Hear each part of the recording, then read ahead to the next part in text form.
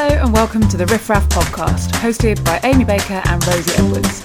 We set up the Riff, Raff to champion the work of debut authors and to provide guidance and support for those dreaming of one day being published themselves.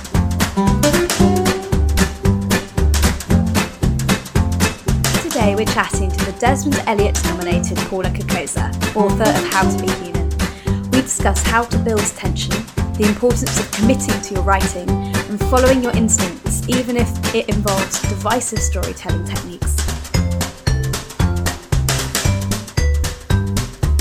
There was a baby on the back step, a white bundle, downward sloping, spilling 2 arms and a head.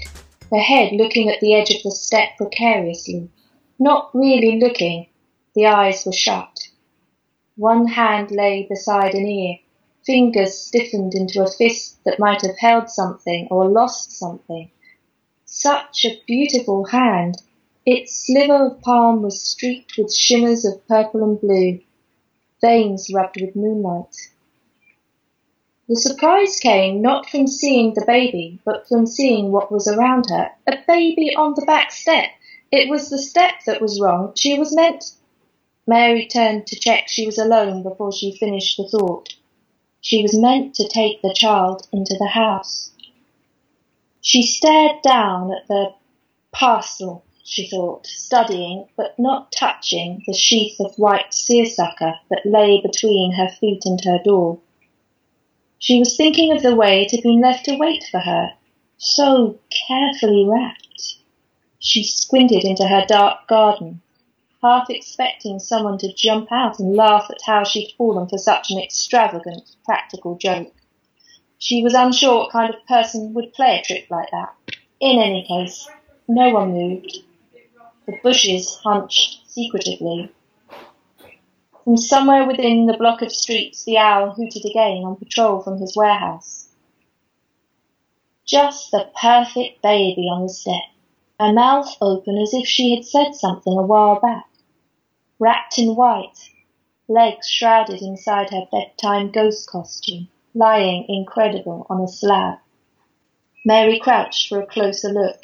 She ran her thumb over the marbled forehead and traced the thread of violets that wriggled across one eyelid. There should be a note, she thought, with the sender's name. Dear Mary, congratulations on your new arrival. From Raff. Obviously she didn't expect a note. It was the bizarreness of the situation that made her imagination busy, made her unfurl a couple of rigid fingers just to see what they held. But all they let slip was a fistful of nights. A heavy, warm breath slid down Mary's throat. So this was what it felt like to be trusted. The proof lay here, beneath the knee that gently dropped to prod an arm, warm but still. She sucked in another draught of night medicine. The air tasted clear and dry and tangy with green spice. The baby's face remained impervious, so she jabbed the arm again, hoping to surprise the eyes open, but the eyes stayed shut. Oh, Christ, she had assumed. But what if the blood making the arm warm was not a sign of life, but life's residual warmth cooling? Hi Paula, thanks so much for joining us on the Riff, Raff podcast. Hi, I'm so pleased to be here. We're so pleased to have you. Could you start by telling us what your debut novel, How to Be Human, is about? Yes, it's about a woman who becomes obsessed with an urban fox. So it's set in Hackney in East London, and she's recently split up with her partner, and she's kind of got a job she doesn't really like, and she's sort of missing lots of things from her life. And then one day this fox appears in her garden, and she kind of is rooted to the spot, transfixed by him. He's kind of an impressive guy. He's the largest fox she's ever seen. While she's watching him, he seems to shut and open an eye, and she believes that he winks at her. And from then on, she kind of looks out for all his sort of signs and communication. So he leaves objects as foxes do. But to her, they're sort of messages. And there's a young family next door who really don't like foxes, and it sort of kicks off a sort of a battle, I guess, between wildness and civilization. Cool. So there's a lot going on. Yeah. I love that idea. How did that come to you? Like, what did you see a fox that you were like, he seems like he has a story? I actually, because in Hackney we have loads of them. I mean, we have them on very expensive designer cushions. We have them on graffiti, and we have them just hanging out in the street in the evenings. And so there is a fox that comes to my back garden here, and I guess me and some neighbours were clearing a bit of wasteland near our houses, and this fox used to watch us work, and I was just really taken by the way, if we did something like we dug a hole one day, when we went back, the fox had kind of dug another hole inside our hole. It was really weird. It was like, this fox is communicating with us. And I was interested in the way that as a human, you could kind of read things into the way the fox expressed itself. It was just doing its fox thing, but you could sort of feel yourself addressed in a kind of kindred language, and that was really what interested me. So. And you mentioned how in Hackney, and it's probably nationwide, I would imagine, that we've kind of we use animal motifs, in our cushions, in our wallpaper, which does actually feature in the book as well. And the whole idea of the sort of the outside sort of coming in, and sort of animals coming into our territory and us going into their territory, it really sort of permeates throughout the book. Yeah, that's right. I'm quite interested in this idea that I think nature's become very sort of fashionable in a way, and that's partly because people have a real hankering for some sort of connection with the wild things around us. But also I think there's a kind of nature merchandising going on as well, where, you're happy to sort of play the part and go and spend £3 on an egg at the farmer's market or whatever it is, and so that nature's sort of become aspirational somehow, which is sort of a weird situation to be in. So I was partly playing off that sort of quite sanitized and commercialized nature, I guess, and with wild things that just can't be tamed. Yeah. And so your novel is narrated by Mary, but also at times is narrated by the fox, which is a fun decision. So the dialogue used for the fox is really clever and effective at kind of representing him as a character. Why did you feel the need to give him a voice? Yeah, I didn't really think about it, actually. I was writing, because I work as well and I've got young kids, I took a couple of days holiday and rented a little cottage in the middle of nowhere and just sat out at a desk in this field each day writing. Lovely. And this is how I kind of got the book off the ground and wrote my first chapter. And at a certain point, it was really strange. I just had this very physical sensation in my arms that the fox was going to come in and take the point of view. And it just happened in the flip of a paragraph. And it seemed the right thing to me. I think when your instinct really tells you to do something in your writing, you should follow it. I think I was workshopping when I started an MA, and some people really loved those bits and some people really didn't. They seemed quite divisive, and I think that's fine. I felt I had to do it, and it seemed appropriate when I thought about it as well, because foxes do take things, so it seemed right that he should take the point of view as well. Well, I think it works really, really well. I really enjoyed the foxes there. And I hate to use the term psychological thriller for your book, because I don't think it really is, not in the sort of sense that we've come to understand that phrase. But there is something very deeply unsettling about it. It's not meant to make you feel comfortable. I felt it does give you a sense of unease, which I felt quite early on from my reading into the book. But I think you can read some of the narratives and the behaviours in several different ways. It doesn't seem that out there. You know, Mary's behaviour, for instance, her interactions, they could be read as, you know, she's quite lonely, and, you know, it's sort of, that might be sort of, it's what we're seeing behind closed doors. How did you go about pacing it so that you gave just enough away at appropriate points to kind of really kind of ramp up the tension, but without going over the top? Well, I am not a big planner, actually. So, in terms of deciding what the pace would be, I think I just had like a little list on my old Nokia phone of what was going to happen. It was like 10 bullet points, and that was my plan for the book, basically. And I think with pacing, it's just that it is again a question of instinct, because at the time I was writing, my children were really small, like 2 and 5, and I still read them bedtime stories, but I used to read to them every night, and as soon as something went a bit slow in a book, they'd start to fidget, or you just notice they're just kind of moving around a bit more, their breathing's different, whereas when you get to a really tense bit and an author's working really hard to keep you on edge, I could just feel them still, and it was a very powerful thing, and I was very aware of that dynamic when I was writing. I wanted to try and keep you in that state where you're sort of teetering, and you're right, it's not a psychological thriller, but it is unnerving, and it's not really designed to comfort or to make it easy for you, or so that you get let off at any point and you're kind of, oh yeah, she's mad, or she's just like me. You kind of never really get to the point where you think either of those things. You're always sort of fathoming her, I think, and that's what I wanted. And I think that adds to the sense of unease, because you sort of ended up relating to Mary in ways that you sort of think, God, I would never tell anybody, but oh my God, yes, I've done that. Yeah, you know? yeah. I think that's right. But then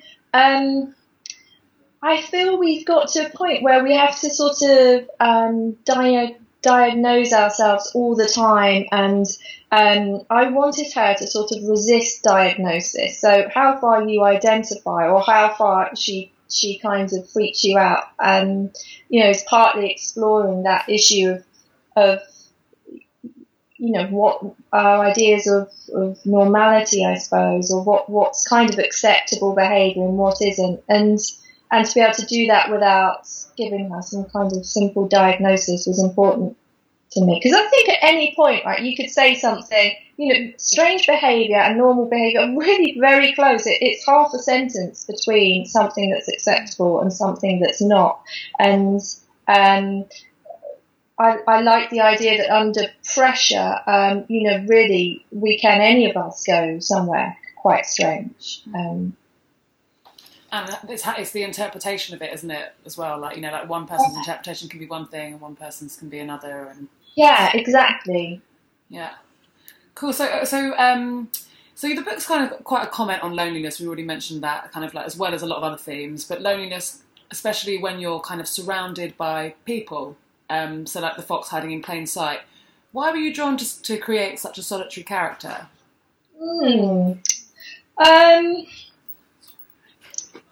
That's a really good question, and it's a funny one to answer, because of course when you're creating a character, you don't really think about it or intellectualise it, or I didn't anyway. I had no kind of rationale. The first thing I had was the narrative voice, and that sense of a person who feels very closely watched and yet really not understood, or who kind of hankers after some sort of belonging. And I think, you know, we are living in an age of a loneliness epidemic, that's for sure. And I think, you know, simple human interactions are often not available to us, and probably becoming less available with technological developments and so on. So those issues I do feel quite strongly about. Yeah, does that answer? It does, yeah.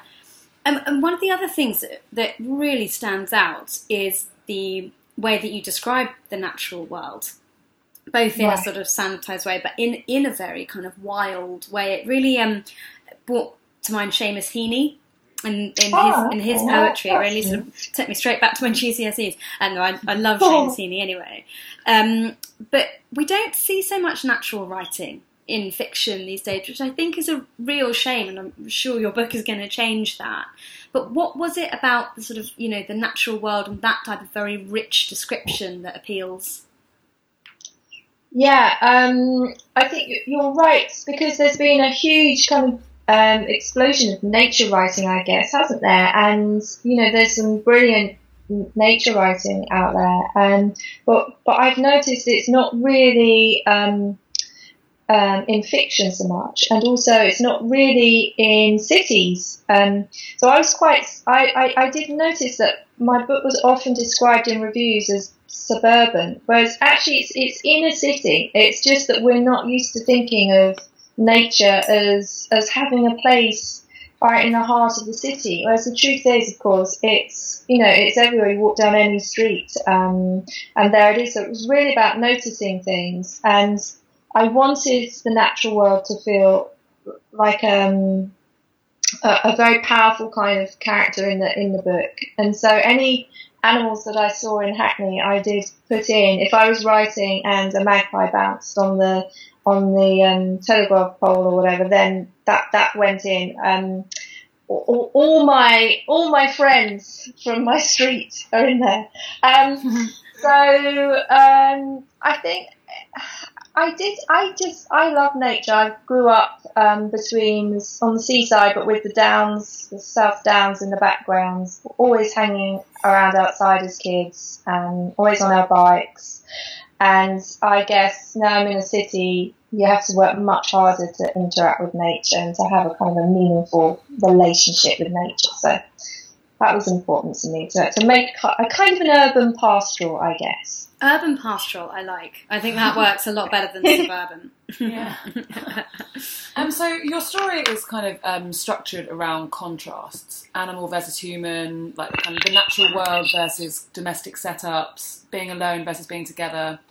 It seemed to us that it was to be infused with sex, yet sort of strangely sexless. Sexless even.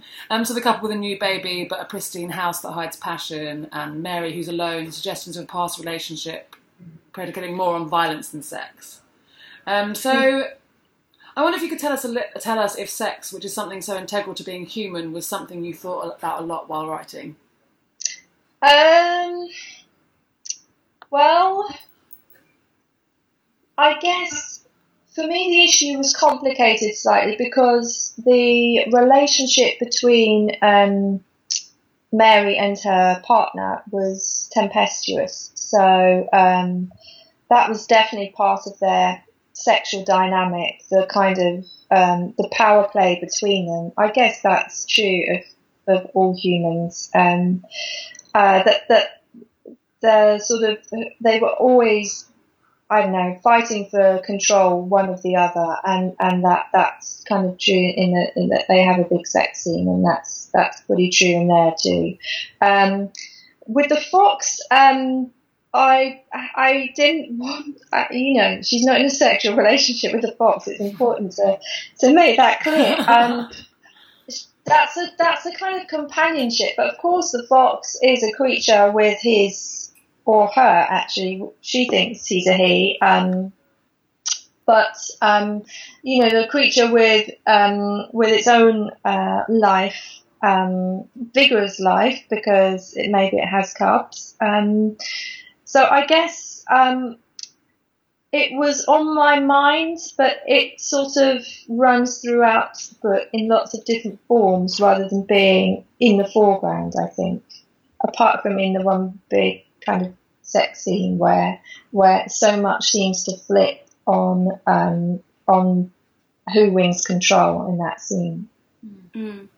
It's just it because, like you said, it's so, some parts of it are so wild, with the natural descriptions, and then in other parts it flipped to that and I sort of understand why people maybe picked up on the idea of it being suburban, in that it's those quite suburban scenes of of the barbecue and then, which obviously then, without giving any spoilers, descends that the tone changes even there. So it's that real contrast between those the wildness and the sort of very manicured. Yeah, and the kinds of wildness that are okay, that we feel comfortable with, and the kinds that take us to new places in ourselves. And I think that was what I really was interested in. I think I came to see it as a sort of a rewilding for the main character, a kind of emotional rewilding, I guess, and really about finding the wildness in yourself, living with that in a way that places you in a natural world, as well as in your urban civilized world, and to find a place in both. And sort of following on from that, you mentioned that we sort of talked about is Mary going mad, or is she just grasping onto the reality that she can. So in a way it sort of does blur that boundary between what is fact and what is fiction, what is real and what is being sort of imagined and sort of slightly hallucinatory.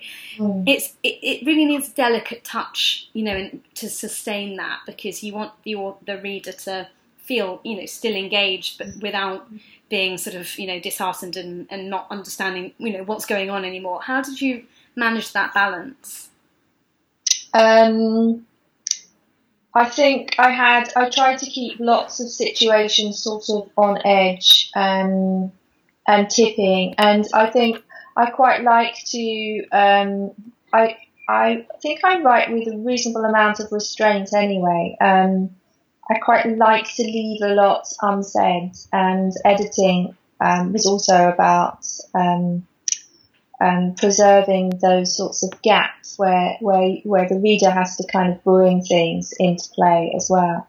So I think it was about giving enough and not too much, because I wanted it to feel like an interactive experience in the way that I'd sort of seen the fox in my garden and felt I was addressed in some way, or that that it would be possible to feel that. I wanted other people to explore that, how much they themselves were bringing to the communication of the book, I guess.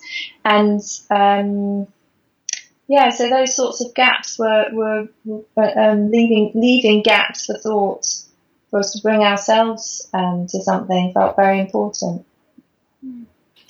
And so thinking about the title of the book, do you think that writers themselves are a certain breed of human that maybe doesn't quite fit into the conventions of the world? If so, what can you tell us about fitting in as humans? Well, God, I don't know, because obviously, I guess there's loads of different kinds of writers, aren't there? I mean, I know some writers who are very sociable people, whereas I've been quite glad to have a book published and feel at long last I have an explanation as to why I am quite reclusive. So I think I'm probably quite introvert, but I know loads of writers who aren't like that at all. So I guess we're all just finding ourselves and finding our voices, putting our words on the page in a way that helps something. Have you always been a writer? Have you written anything like sort of is this your first ever effort? No, I grew up in a house that wasn't very bookish, and I am not one of those people who has got like a long backlist of little stapled together books throughout their childhood that they made. I think I was writing in my head for a long time, and books were really something I discovered when I went to secondary school, and I had a brilliant English teacher, and I think really they opened the world for me, and I don't know what I would have done without books. they gave me a kind of a path in life, I suppose. Definitely an education that I'm pretty certain I wouldn't have had otherwise. So I think I was quite shy and humble growing up, and I would never have dared say to anyone that I wanted to write. But I just think it was going on in my head, and then maybe some years ago I decided I would apply for creative writing MA, and I wrote my first piece of fiction for my application form, and then the second piece of fiction I wrote was this book. So I guess you'd say I'm a late starter, but it doesn't feel like that. It's just putting it on paper that's the sort of the late thing. The other stuff has been there all the time. My God, a Desmond Elliott Prize nominee on your second fiction attempt. That's well done. That's amazing. I think you could also argue that you're a natural writer. I don't know. I think the written words, I've always been more comfortable with it than the spoken words. I guess that's true for a lot of people. If you think how people prefer texting and emailing to picking up the phone these days. But certainly as someone who was quite shy, I found myself at ease in writing in a way that I did in kinds of social situations or, yeah. And so with this book specifically, did you write it as part of your MA? Did you get to the end of your MA with a finished product, or? I did. Because I was working and I needed to keep my job. I did my MA over 2 years, and I had the first draft of this written after my first year, and then I revised it in my second year, and that was that. And I don't think you need to do a creative writing MA in order to write, but for me, the useful thing was it made me kind of say I was doing it, and to have to kind of commit aloud to people who knew me that was something I was doing actually was very important for me. And also in practical terms, I had to sort of reorganise childcare and make sure I was giving a certain number of hours a week to writing, and it became a sort of a timetable part of life, and it never would have done for me otherwise. But yeah.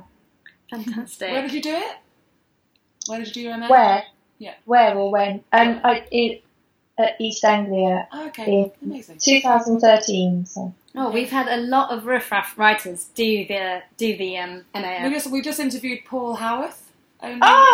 Okay, I know Paul. Oh, we were both together on the second year of that course, and my second year, he did it in 1 year. Yeah, I'm so looking forward to reading his book. It's very good. It's very good. Is it? Yes, I'm really enjoying it. It's very tinged with a lot of dread, so you kind of sit there the whole time thinking, "Oh God, what's about to happen?" Right. It's very compelling. Okay. Very compelling. And no doubt he is equally as excited to read yours.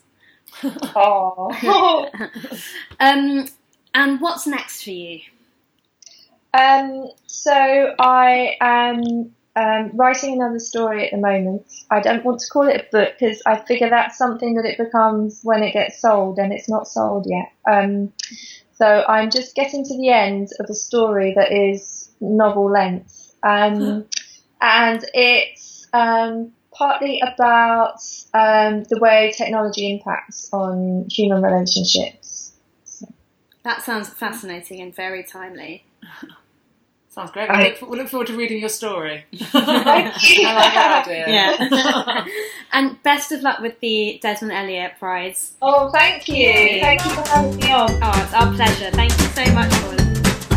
Rosie and I just wanted to thank you all so much for listening. We're so incredibly grateful. So please do let us know what you think, what you'd like more of, and any debut authors you'd like to hear from. Also, it would be really lovely if you could subscribe and give us a review so we can spread the word and give these marvellous debut authors the exposure they deserve. The Riff Raff podcast is hosted by co-founders Amy Baker and Rosie Edwards. Come say hey at the-riffraff.com.